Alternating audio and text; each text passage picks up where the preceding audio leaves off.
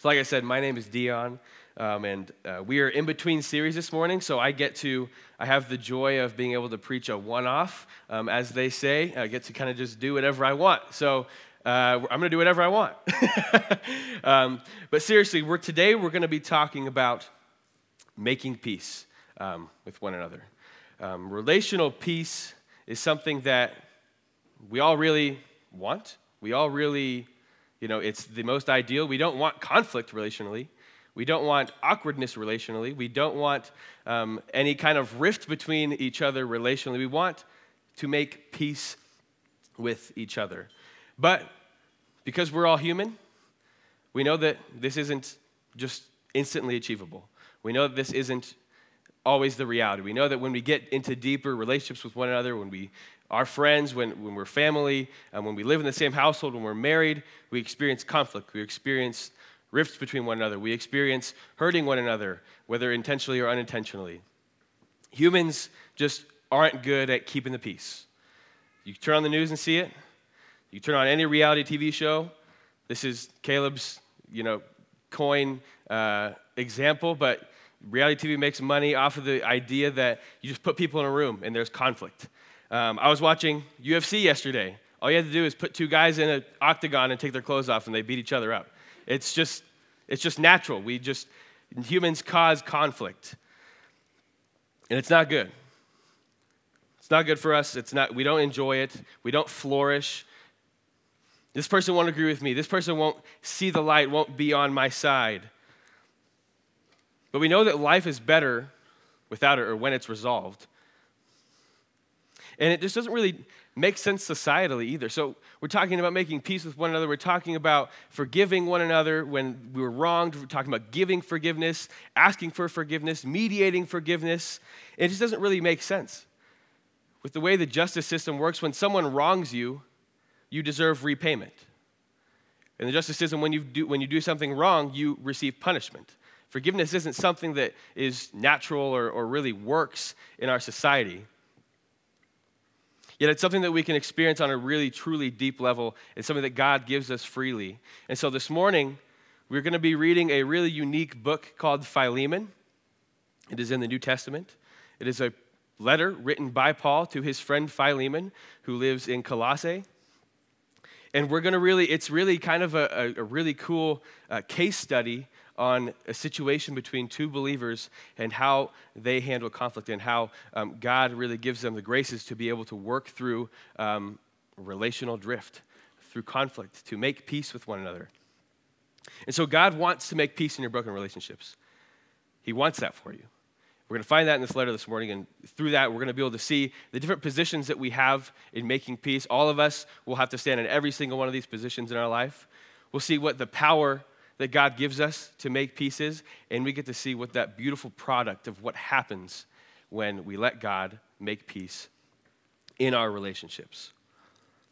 So Philemon, like I said, is a really, really unique book. It's a personal letter. It's the only really personal letter in the New Testament written by Paul, like in this form. Every letter to the pastors, every letter to the churches are all exhorting on a larger scale level of influencing multiple people. But this is between Philemon, his ex-slave Onesimus, and Paul. It's just a personal letter. It's actually only one page in my Bible, and it's right before Hebrews, right after Titus, I think. Don't call me on that one, but I think it's right. So the situation that we're reading into is Philemon is a wealthy man who has slaves. Now, slavery back in this time, pre-100 AD, is not slavery like we think about it today. Obviously, our country and our world has a terrible history of what slavery is, and it's still not a good thing here, but it's not this racially divided, racially charged, not even as undignifying to humans in this time. Slavery was a little bit more of an occupation. Yes, you were born into it, and yes, you didn't really have a choice out of it, but it was more of a reality that you lived in and less of a suffering reality than like the people that suffered from slavery in the history of America or the history of other countries. So Philemon owned a slave, and his name was Onesimus. And one day, Philemon wakes up, and Onesimus is gone. Onesimus disappeared, and turns out some of Philemon's things also disappeared. And Onesimus is gone. He flees. He runs away to Rome, which is about a 1,000-mile trip from Colossae. So he got as far as he could away, so he'd never have to see Philemon again. And he runs into a guy named Paul. We all know Paul. He's the guy that wrote most of the New Testament. He's the guy that we listen to most of his words to and how to engage in our relationship with Jesus. And so Onesimus runs into Paul, and probably because Onesimus ends up in jail is my guess, because Paul is in jail when he writes this letter, and they become brothers. Or Paul, you'll see in the letter, actually calls Onesimus his son. And Paul preaches the gospel to Onesimus and converts him. And so Onesimus goes from being this heathen who steals and lies and runs away to a loved child of God. Paul preaches the gospel to him and converts him, and they build this beautiful friendship. And Paul sees it fit that he needs to send his son back to his slave owner to ask for forgiveness. And that is where we find ourselves. Onesimus carries this letter to his former owner, Philemon, pleading for forgiveness and allowing Paul to plead for forgiveness for him. Now, I usually bring this water bottle up here and never use it, but I'm still fighting off a cold, not COVID, a head cold. So bear with me as I repair my throat real fast. All right. Repaired. Read with me in Philemon. All right.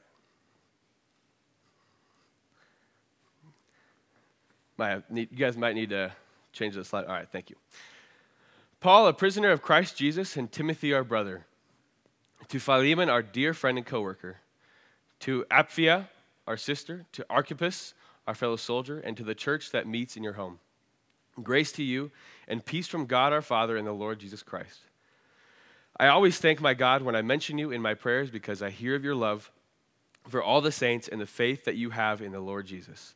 I pray that your participation in the faith may become effective through knowing every good thing that is in us for the glory of Christ. For I have great joy and encouragement from your love, because the hearts of the saints have been refreshed through you, brother.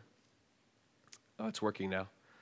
For this reason, although I have great boldness in Christ to command you to do what is right, I appeal to you instead on the basis of love. I, Paul, as an elderly man and now also as a prisoner of Christ Jesus, appeal to you for my son, Onesimus. I became his father while I was in chains. Once he was useless to you, but now he is useful to both you and to me. I am sending him back to you. I'm sending my very own heart. I wanted to keep him with me so that in my imprisonment for the gospel he might serve me in your place. But I didn't want to do anything without your consent, so that your good deed might not be out of obligation, but out of your own free will.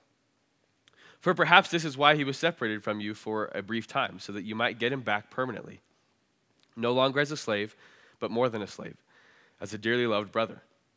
He is especially so to me. But how much more to you, both in the flesh and in the Lord? So if you consider me a partner, welcome him as you would welcome me. And if he has wronged you in any way or owes you anything, charge that to my account. I, Paul, write this with my own hand. I will repay it. Not to mention to you that you owe me even your very self.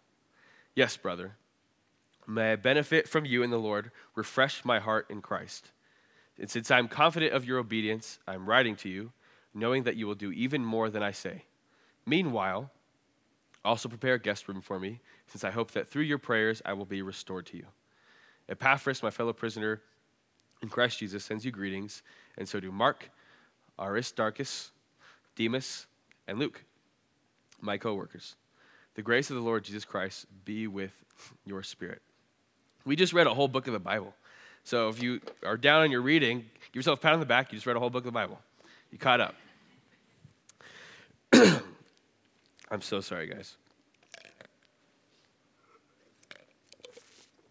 So, like I said, this is like a really cool, in-depth case study of forgiveness and making peace with our brothers in Christ, brothers and sisters in Christ. And so The first way we're going to look at this is kind of break down everyone who's involved. Onesimus, Philemon, and Paul. First one being Onesimus. Now, these are the positions that we all will have to take in making peace with one another. And so Onesimus, he's the first guy. He was a slave of Philemon's. Again, like we said, slavery wasn't what it is now or what it was 60, 70 years ago. But Paul wants to restore, Paul wants Philemon to restore Onesimus. And so Onesimus is this guy, this slave that was owned and was really kind of an employee that betrayed his master, betrayed his boss, and left without consent. And we know from the letter that Onesimus owes some kind of debt to Philemon. He took stuff from him and that has to be paid back. And when he left, though, he found Paul.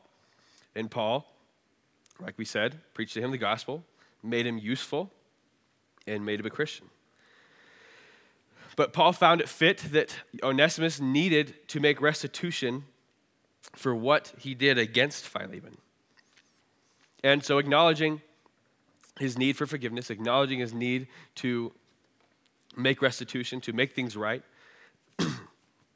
he chooses the right thing over his comfort and security that he had being thousands of miles away from the person who he owed his life to. And so Onesimus takes this long journey back. Look, he could have just decided to never see him again. 1,000 miles is too long for Philemon to do. It's not worth his time. And Onesimus decides that he will make the journey back. And Philemon has a lot of power in this situation. Back in this time, because Philemon owned Onesimus, he had the power to kill him. He had the power to do whatever he wanted with Onesimus' life. So not only is Onesimus overcoming his inconvenience, the inconvenience of going back and getting forgiveness, but he's also going back in with some fear that Philemon has his life in his hands, literally.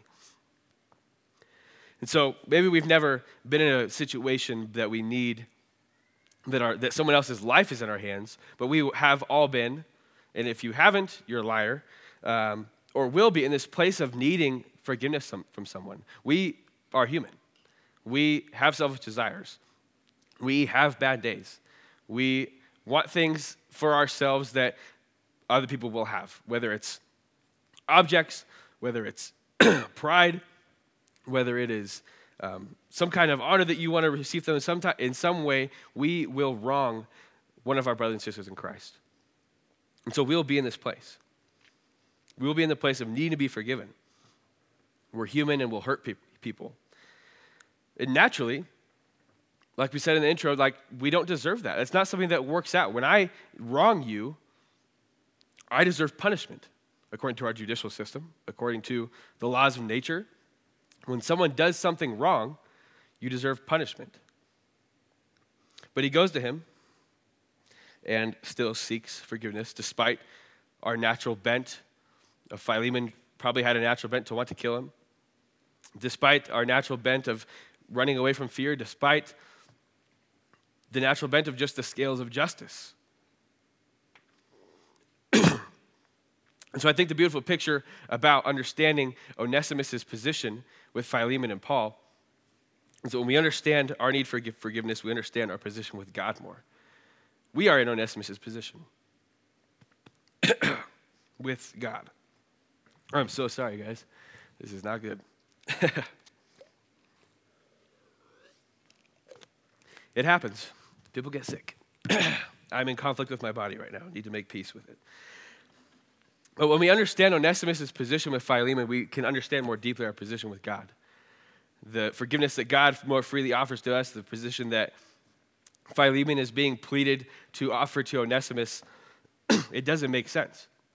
It doesn't make sense that Philemon can run away, betraying him, and that Philemon can steal stuff from him and still just receive free forgiveness and acceptance back into Philemon's life.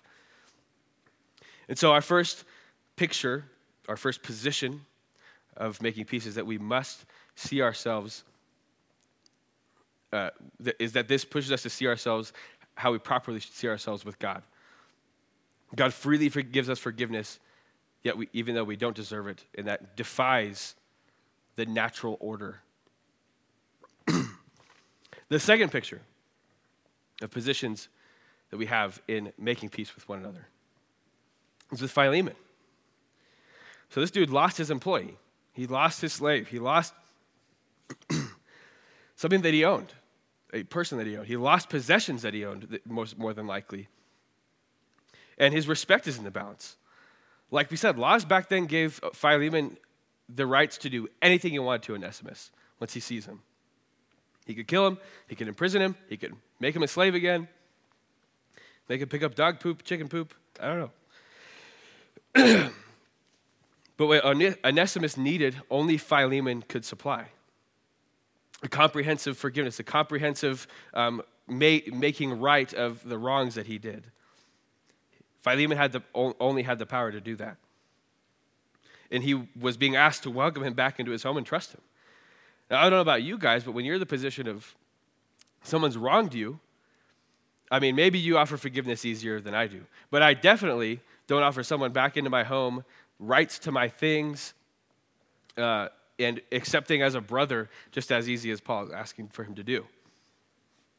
Like, I'd be counting my spoons, counting my money, making sure my dogs were tied up all the time. Like, I don't want this guy back in my life because he's gonna betray me again. Yet that's what he's being asked to do. Paul didn't say forgive and then forget either. He acknowledged the debt and said to charge it to my account. But Philemon's forgiving Onesimus seemed to mean also the care for him. It wasn't just forgive him. It wasn't just like slate clean. It was forgive him and make him your brother, accept him back into your life and your heart, and care for him. He would need to let him not just in his home, let him not just back in his life, but into his heart as a dearly loved brother.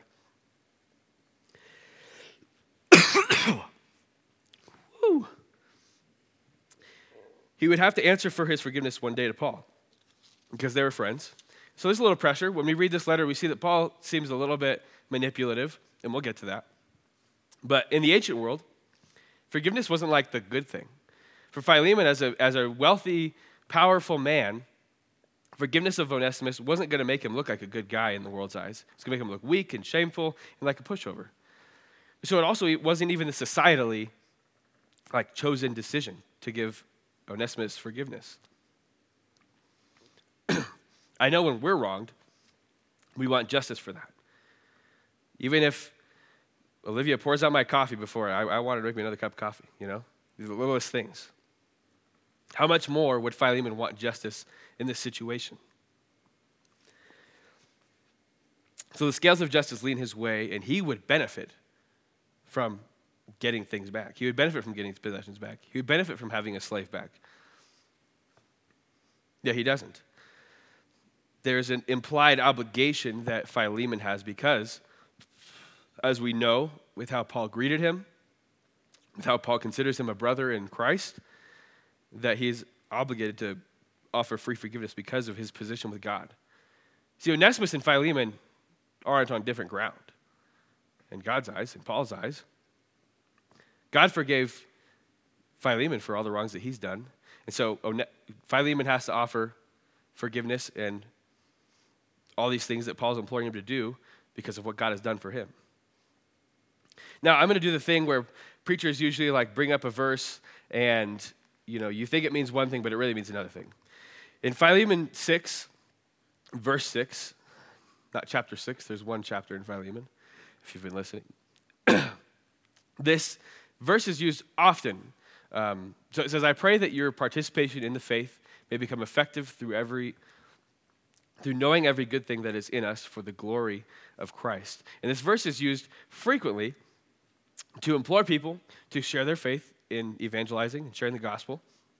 And when you do that, it's saying that you will understand, you will know Jesus more. And I'm not saying that's wrong. When you share the gospel, when you make believers, when you disciple people, you do go closer to God. You do grow farther in understanding into who God is.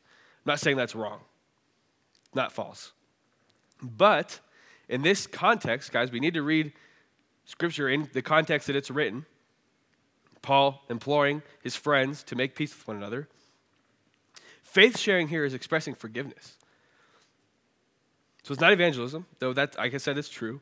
But if Paul's saying if you forgive, if you participate in the faith in forgiving Onesimus for his wrongdoings to you, you are going to understand Christ more. You are going to be closer to God. And so, guys, one of the ways that we grow closer to God is offering people what he offered us, or at least close to it.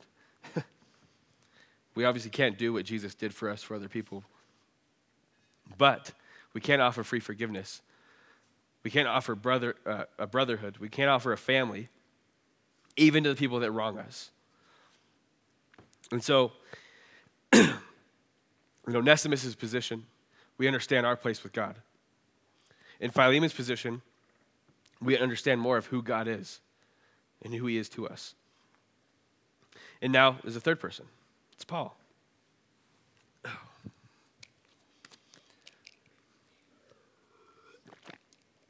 You guys ever seen those puppeteers that can talk through water?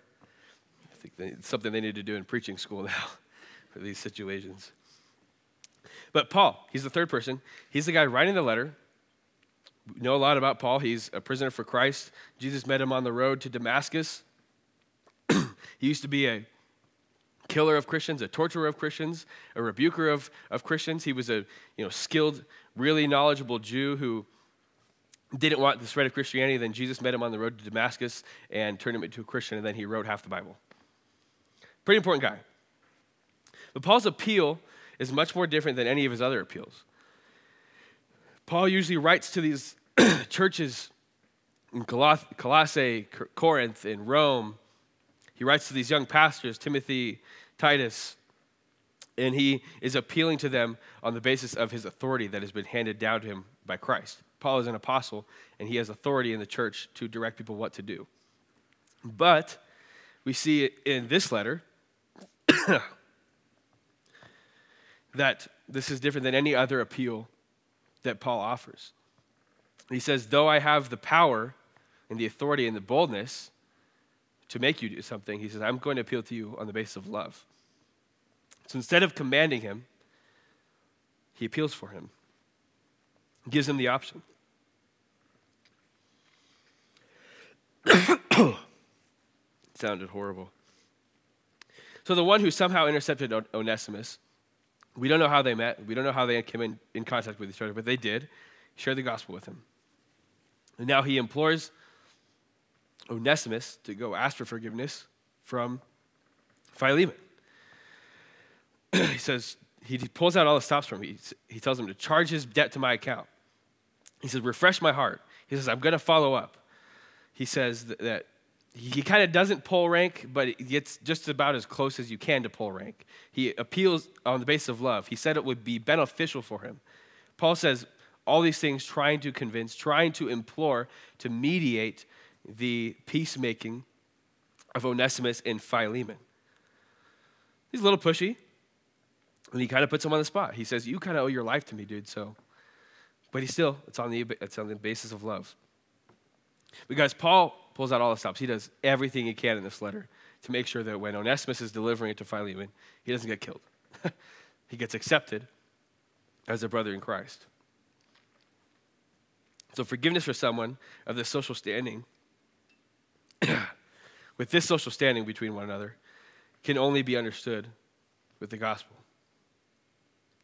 Just as Paul is pulling out all the stops for Philemon and Onesimus, God pulled out all the stops for us. Now, if you don't know the gospel, God created us to be good, these amazing creatures, to rule over his creation, and then through the sin of one man, ushered in crap. The earth, personally, societally, we all experience dump now. It's not good. But God, because he loves us, sent his son for us to die on the cross so that we can have a relationship with him again, so that we can experience fullness again freely. He put out all the stops for us. He died in our place, the death that we deserved. And so we see through Onesimus our position with God. Through Philemon, we get to know God more when we give forgiveness. And through Paul, we see that God put out all the stops for us. And this is really the only power that we have to offer or ask for forgiveness. See, Paul's demonstration of the gospel here is actually the only letter that Paul didn't explain the gospel because it's being lived out. Paul's explanation of the gospel here, or illustration of it, shows us that the only power that we have to make peace, like the right kind of peace, not just cleaning the slate, but giving us true life, TM, giving us real community, is through the power of the gospel. And so the power to make peace is through what Jesus did for you and me. Now, this seems like it would be this, he's imploring us to forgive one another. He's imploring us to make peace. This seems like it would be really hard all the time because it's so defying from our natural order. It's so defying from the laws of justice, defying against our inner bent, defying our wills. But what's being illustrated here is that because these three people, have been impacted by the gospel and what Jesus has done for them, they have the power to offer forgiveness and give forgiveness and make peace with one another. They were both formerly slaves to sin, but now they are owned and ruled by grace that was won by only Jesus' work on the cross. Something that's been done to us. So, if you're asking, how do I conjure up this power to forgive people? How do I offer this power to ask for forgiveness, the boldness? It's like we can't come up with that confidence. We can't come up with that power. The only way that happens is letting Jesus work in us by creating rhythms of grace. Dying to ourselves, praying frequently, reading our Bible, rehearsing the gospel to ourselves.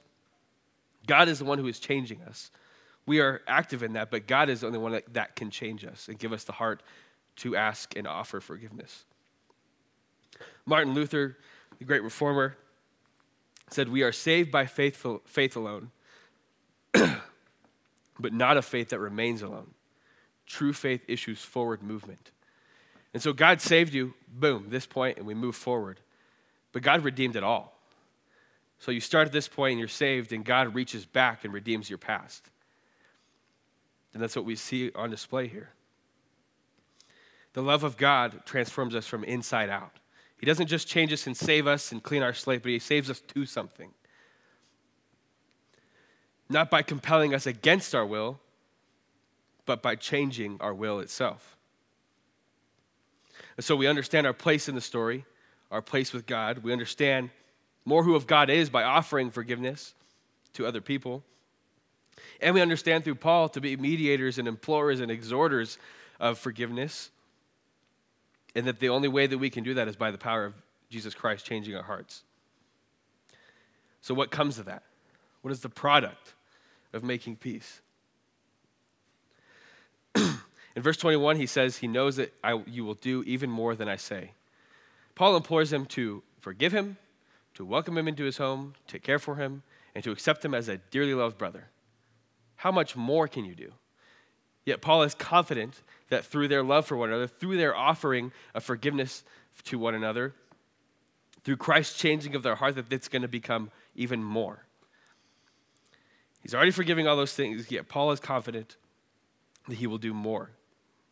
And so God doesn't just take away the damage and give us a clean slate. He's taking away the damage and giving us life literally as good as it gets, offering us life and community as good as it gets. You can't find it anywhere else. I know that you will do much more because God is the only one that can offer us much more. Yeah, in real life, you can say, yeah, I forgive you, and then live as cordial human beings. But without the gospel, you can't offer that in fullness and really have someone be a part of your family, part of your home.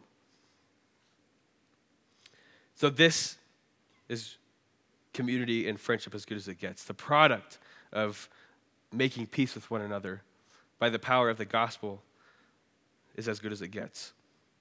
With the only common thread being that we're all sinners apart from God, and that God has served as our mediator, creating a mosaic more beautiful than anything that anyone could come up with.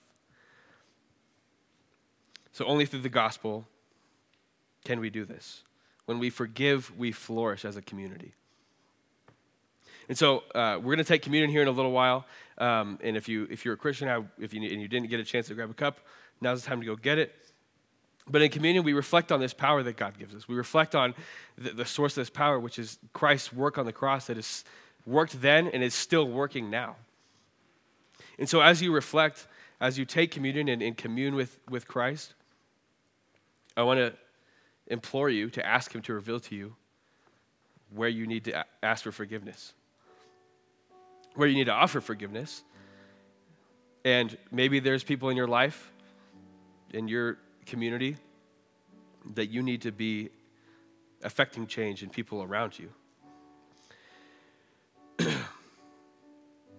Because it's only through this, through our commune with Christ, that we can be changed, to make peace with our brothers and sisters, to make peace with people in our lives.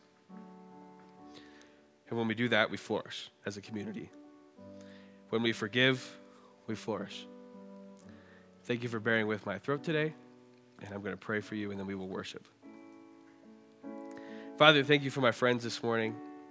Thank you for Philemon and Onesimus and Paul, and working in their conflict, God, to show us just the power that you have. The power to make enemies into friends. The power to create a community that is more than we could ask or imagine. The power to give us life that is more than we can ask or imagine. God, we are so grateful for the example that you've given us in Philemon, but we're also just grateful for the offering that you gave us of eternal life and true life. We love you, and we pray these things in Jesus' name. Amen.